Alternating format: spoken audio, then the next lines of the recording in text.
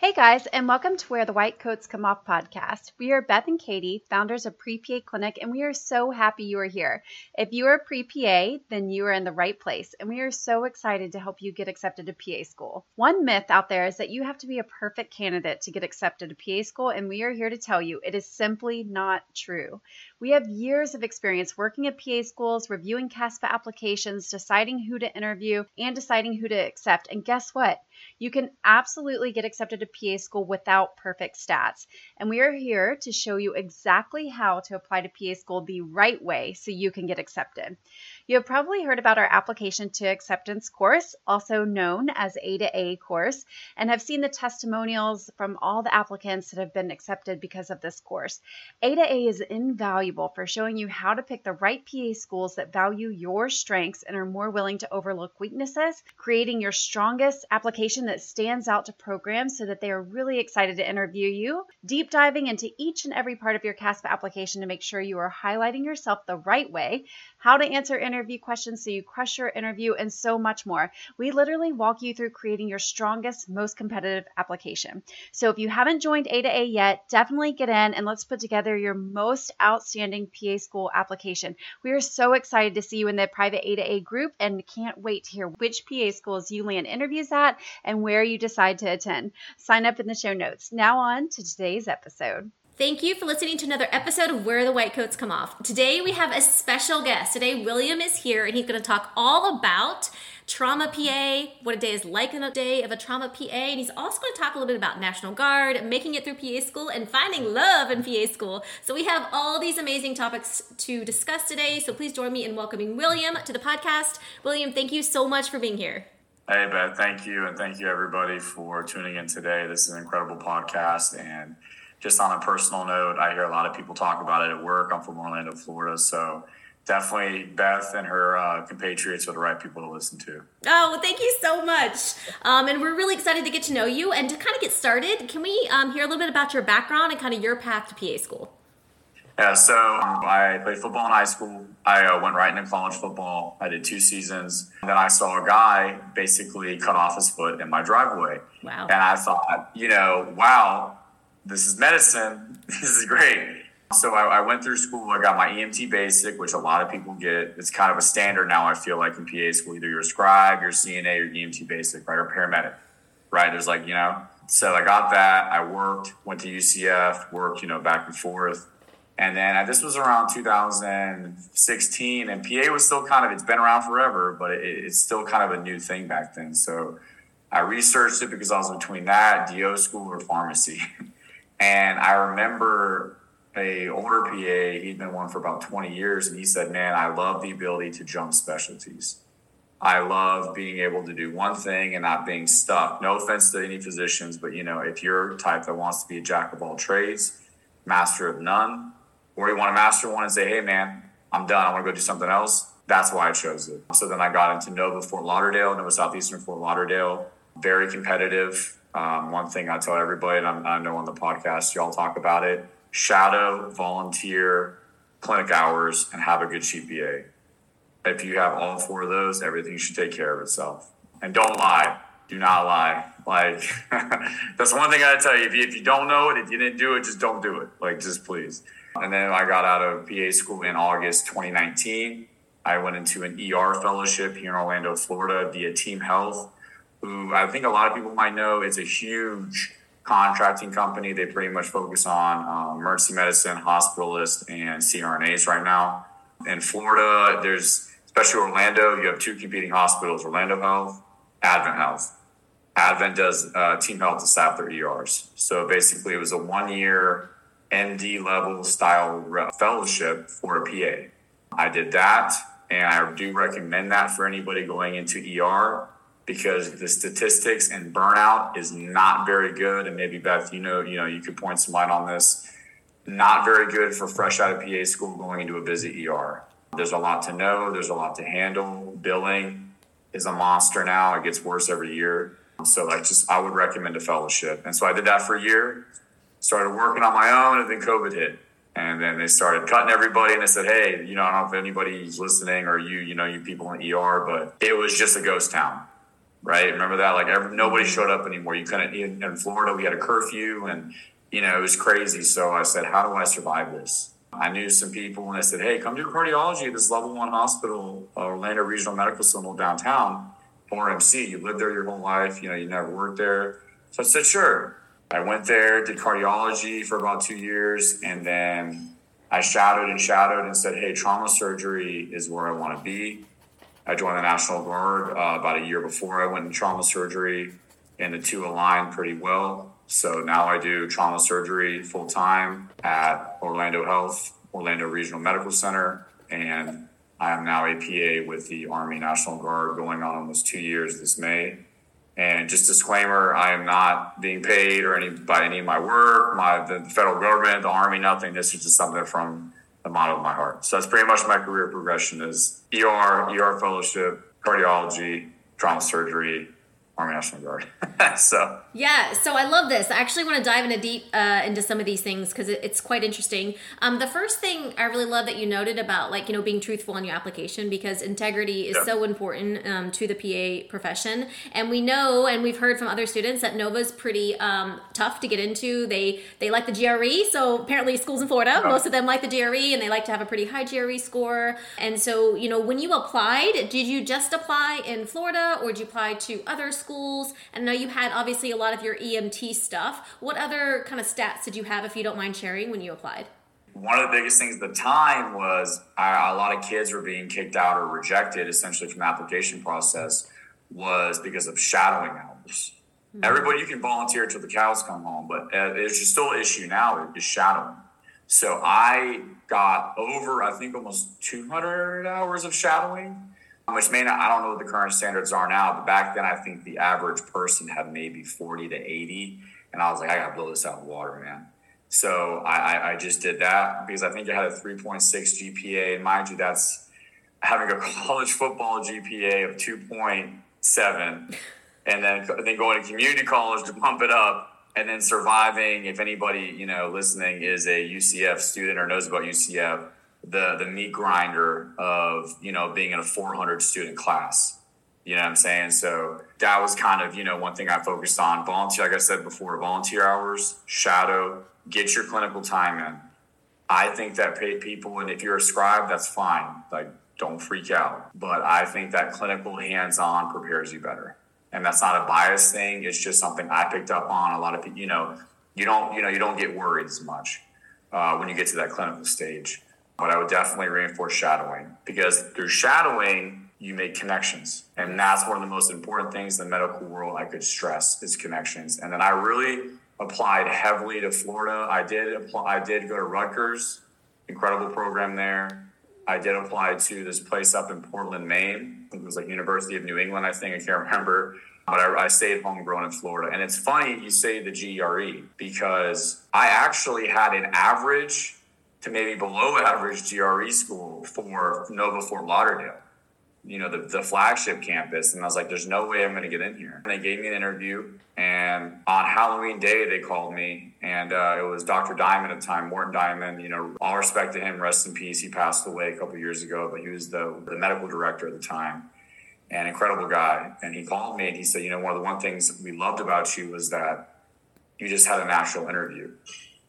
And I think a lot of people go in there, you're nervous, you're like, oh my God, this is my career on the line, I got to be perfect. But I think, again, like I said, no lying, but just be yourself. That's one of the biggest things I would stress. Even with Nova, I've had people say, oh, my GRE is in this, or I only have so many shadow hours, or my GPA is at 3.3.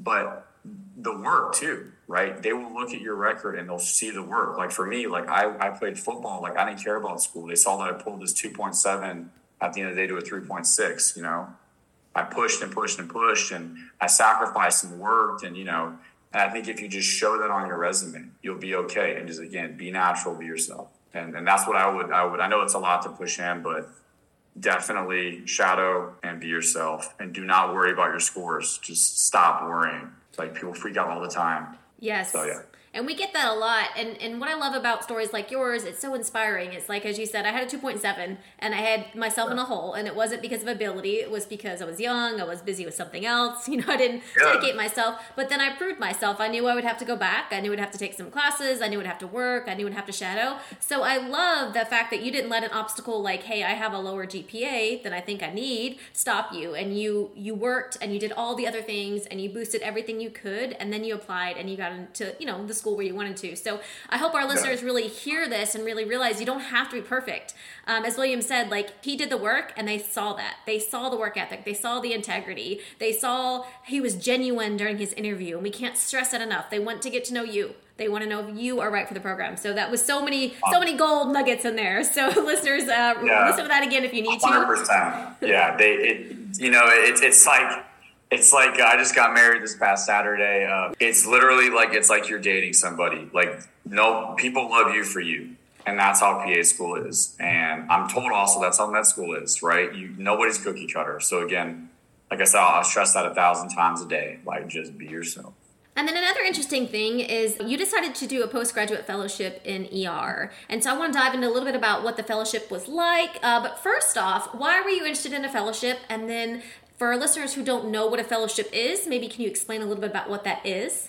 I had always been emergency medicine minded. I got my EMT basic. I was at the time, Ford Hospital, now Advent Health South, but Ford Hospital, Orlando, working as an EMT and the ED tech basically in the ER. And you hear all the things from the physicians and you're like, this is a pretty fast-paced world. So when you go to PA school, you hear a lot of guys and girls, especially like the older generation of PAs that I would say came in, with maybe bachelor degrees, or they came, it was just tough to be a PA back in the day, right? Yes. Yeah, it was. And no offense to anybody, but it was tough. And from what you see and you hear, and they're like, man, you're going to come in here fresh out of PA school, you're going to burn out, bro, because you don't know anything. You think you know stuff. But that one little 4-week rotation, you're not going to learn everything. There's people in here that do this for 3 years, and it's a high intensity 3 years, and it's just not going to happen. And I have plenty of friends that can attest that you're just people going in there. The average, I think, at the time was 3 months. The average PA fresh out of PA school in 2019 would burn out 90 days and either be fired not because they didn't really know too much, but because they weren't fast enough. And to give you reference, when I was working in the ED, you're expected to pick up 2 patients an hour baseline minimum, which doesn't sound like a lot, but for a 10-hour day, that's essentially 20 new consults, right? And you're making the shots, you're the shot caller. So knowing all that, I did this ED fellowship, and it was wonderful. I did it with Team Health. The program director at the time was Dr. Denny. I think they still do an accelerated version now. It's shorter, but when I went, it was a year. And it was me, and it was a bunch of us. They only took 3 of us. So it was another high intensity, job, interview. But I got lucky, I got picked, and it was a blessing at the time. But it was you shadow and you rotate through different hospitals. You do a peds block and you do, ER block. You do more of acute ER. You just switch constantly. PA, nurse practitioner, physician preceptors. You had homework every week. You had to do podcasts. I think it was called EM Rap, which is an incredible podcast. It's like these guys are funny, but they're geniuses. And then you had tests every week. And on top of that, you were expected to work on your own alongside the MDDO residents that were there too. So for me, it was the closest thing I think a PA could get. And I've heard all this from all the other, ER fellowships across the country, that it is an intense boot camp, but it will get you the respect and honestly the kind of callus that you need to survive in the world. So like I said, it was very tough. Like I said, testing, which sucked because, you get out of PA school, you pass your boards, I'm not, That's it, but it's not. No, yeah, and then just the sheer volume of information on top of that, a lot of it was trial by fire. But again, that's kind of what a residency is. You're learning the same thing over and over and over again.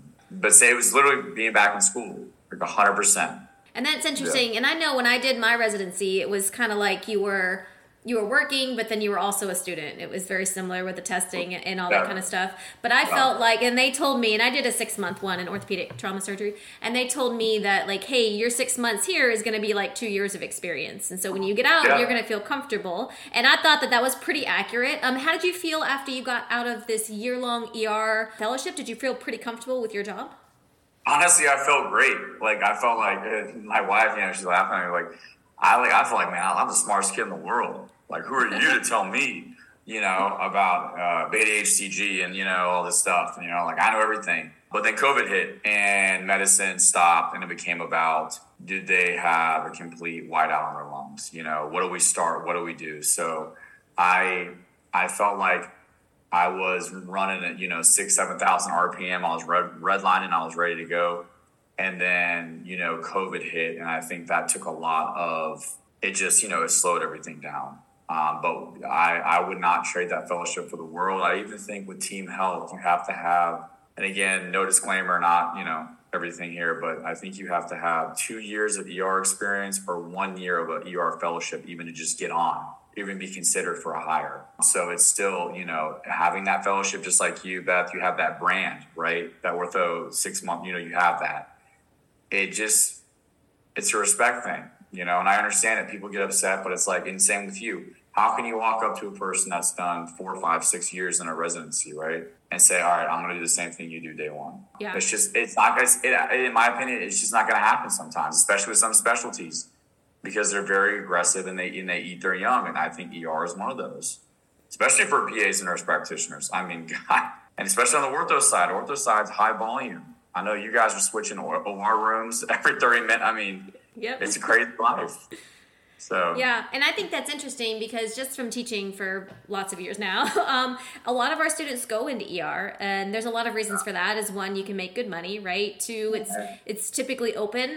The ER is almost always hiring, and so if you're a student who are like, I need my first job, and three, when you're young, the 12-hour shifts and all that, it's kind of like fun and sexy and everything. And then when people start having children and they missing Christmas and that kind of stuff, I think is when a lot of our students tend to maybe kind of reconsider or urgent care or something like that. So it's good advice for students who are like, hey, I want to go in the ER, but I did one rotation, I'm not sure I'm ready. Consider a fellowship, and that way you can gain that confidence and that ability.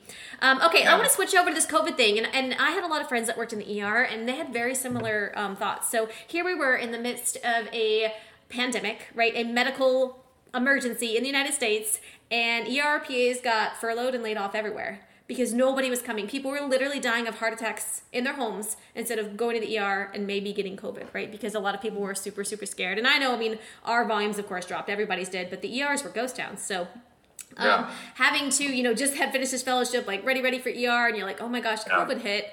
So how did you kind of switch, as you said, from that, COVID hit, lost your job, and then you go to level 1 trauma and a trauma surgery PA. So what was that like for you, that process? So I'll be honest with you, Beth, it was tough because you tell yourself, I am an emergency medicine specialist. I have been doing this as an EMT basic, which I still take a lot of pride in. There's a lot of paramedics out there, it's that EMS world, like you're just hyped up, and then you go into PA school and you push through and you get the ER fellowship, right? And then the world says no, right? That's why I always tell people, don't make plans, make goals, because plans change. Goals are something you reach for, to work for. And it was tough. So I got out and they were like, hey, we can't guarantee you a job. And again, this is no poo-poo on them, but like things were bad, like when you're seeing 20, 30-year-olds get intubated and people are dying left and right, and you're just like, okay. And then I asked around, I met some friends, and I said, listen, Team Health, I'll go per diem. So I'll keep you all. You don't have to do anything for me. Just keep my name on the roster, and I'll find another job. And my whole family had always worked at Orlando Health, or ORMC, which is a big level 1 downtown Orlando. It's actually the only level 1 in Central Florida outside of Tampa General and Tampa. Oh. And then you got Shands and Gainesville. And then you got, I believe, Kendall and down in Miami. But, Florida's very, it's spread out with our level 1s, right? So Advent's the big boy, but ORMC's got that, the clout, for lack of a better phrase. So I called and I said, what can I do there? What's open? Inpatient cardiology was open. I said, I know heart attacks. I see heart failure every day. And I was like, what's going to keep my medicine open? because then it became survival mode, but I didn't want to put myself in the corner.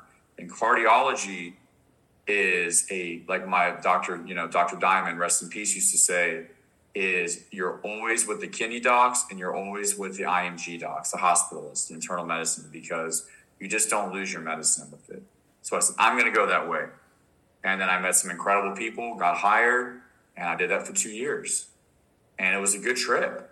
You see everything. You're seeing STEMIs, you're seeing all sorts of crazy hard stuff, and the technology changed, and then I joined the National Guard. My girlfriend at the time, now wife, said, you're not going to go active because I don't want to move. Having just moved up from Fort Lauderdale to Orlando. So, all right, you moved up here for me, and I wanted to join the National Guard. And so I did. It was a big decision, very busy decision, but, and then I said, how am I going to augment this very trauma, right, ER lifestyle that I barely have a breath of anymore? And then I said, let me shadow trauma surgery.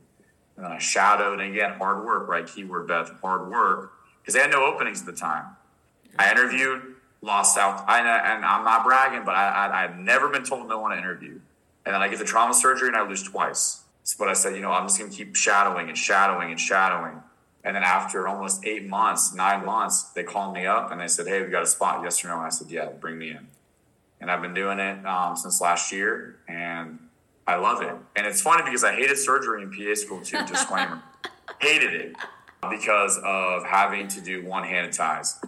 Yes. What they don't teach you, and then you go out to rotations and you're YouTubing it at night. Yep. I remember that. Yep. Absolutely. Hated it, and then having to make my sutures look nice. Like, no, I can do a nice, simple interrupted or running call today. But you know what I'm saying? So but that was kind of the progression of I had to find a place to survive, but how do I keep my medicine? And that's what cardiology gave me, and I'll forever be thankful to OHHVI. It used to be Ohio, Orlando Heart, Health, and Vascular Institute, and then now trauma surgery. So I love about that is, as you said, like, hey, I was told no twice, but I kept shadowing, I kept on it, and that way I was the first call that they made. And so I love that, because again, it's kind of like with PA school, you knew what you needed to do. I needed to shadow, I needed to work hard, I needed to get all these things in, and then when the time was right, you were there and you were available and open for the opportunity, and you were their first call because they knew you, and you had shown interest. And so exactly. I love that. So even though you're working, you're still doing all these other things, to kind of make this dream come true. So that's great. And I just love the work ethic that kind of shows, and just shows even as a PA, like, we're always learning. Medicine, even if you stay in the same specialty, medicine changes, right? So yeah. Love that. Okay, so a little bit about National Guard. So some of our listeners might not understand what the difference between like full active duty PA is and then National Guard PA. So for those who don't know the difference there, can you maybe explain how that works? Just to give you guys a reference, there's 3 actual components of the Army. Technically 4 if you think of like special operations, but they're a whole different breed on their own. So like you have conventional Army, right? You have your active duty.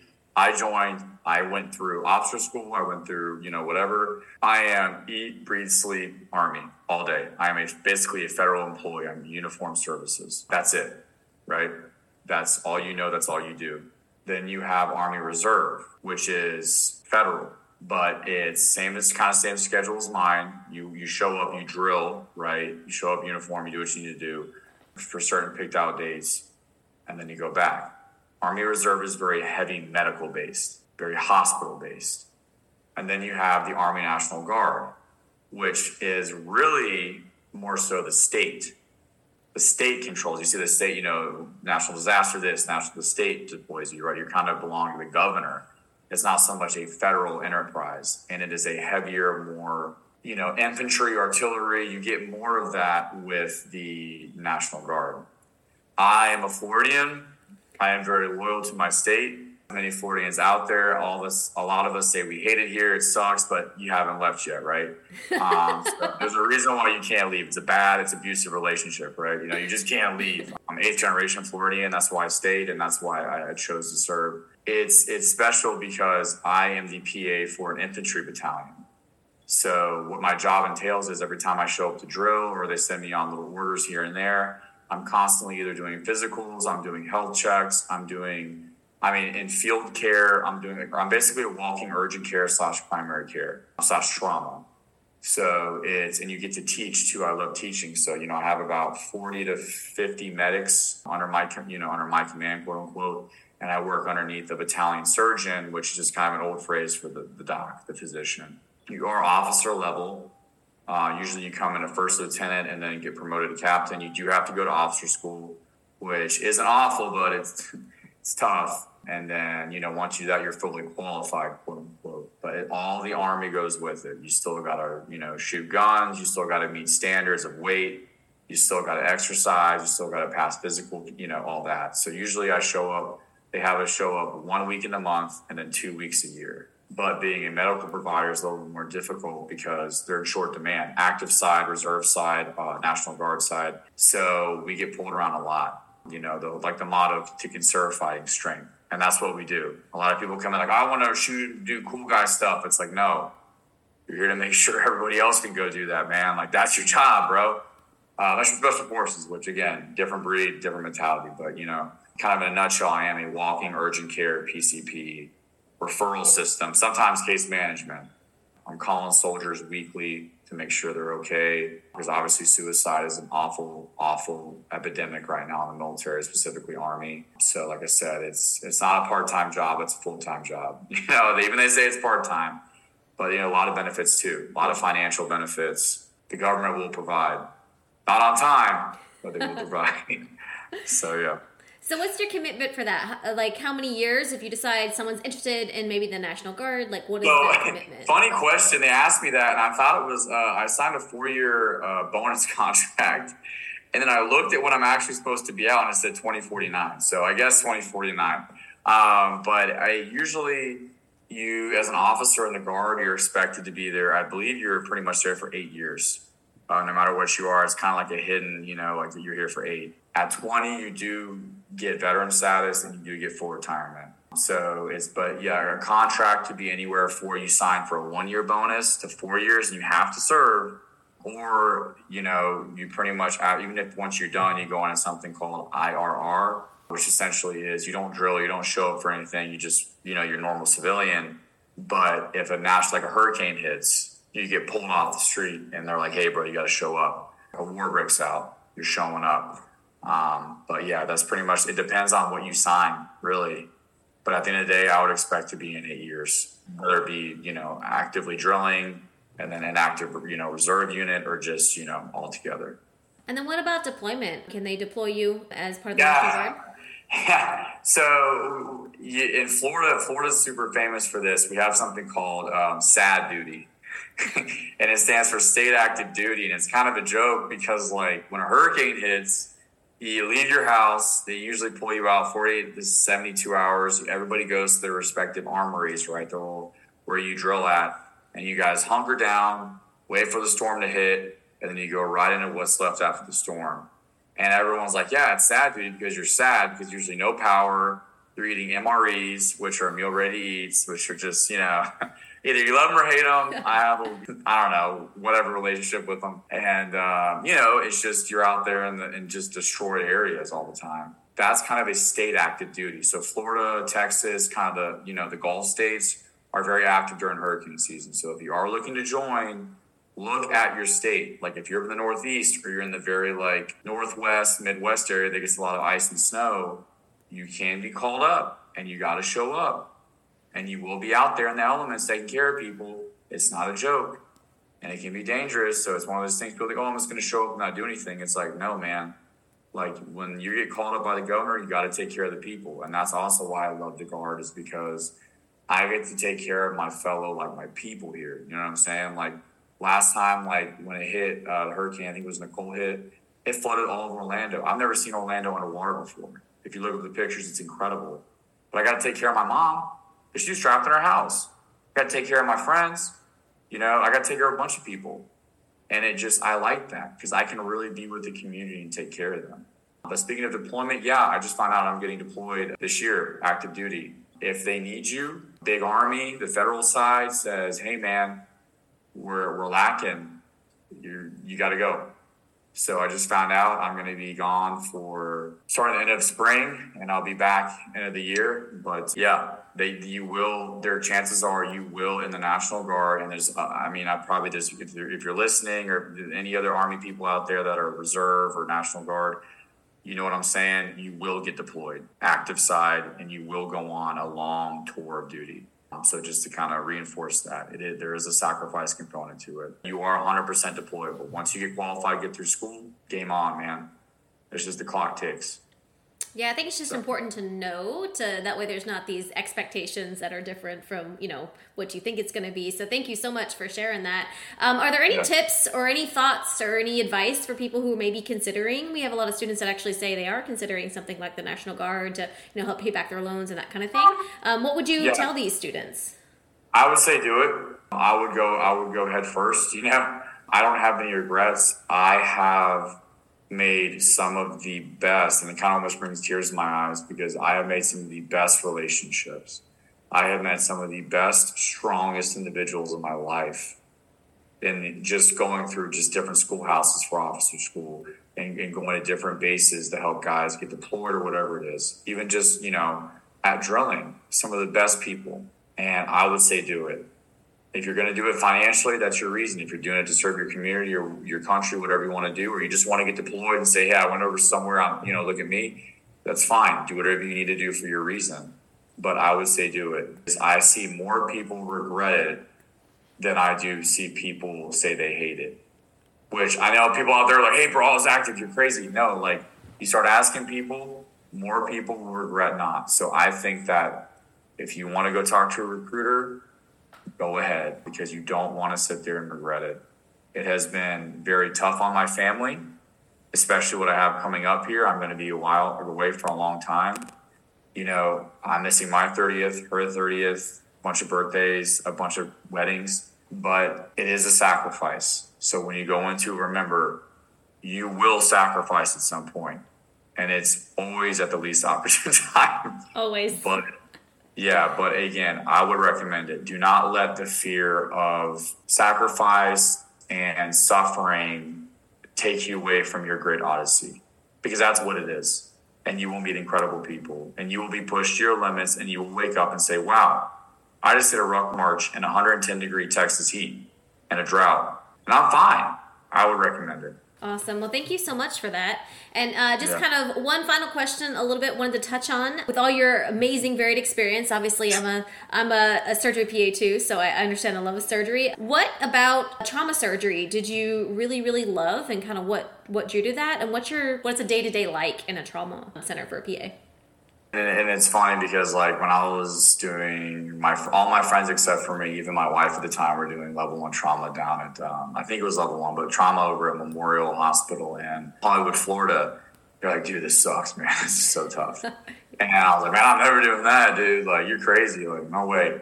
And then here I am. So never say never.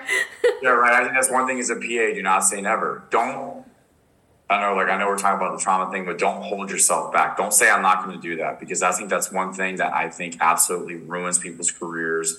And as you as an educator, I know you see it. Do not say I can't do this. Do not say I will not do this. Obviously, unless it's unethical and whatever. But you hold yourself back.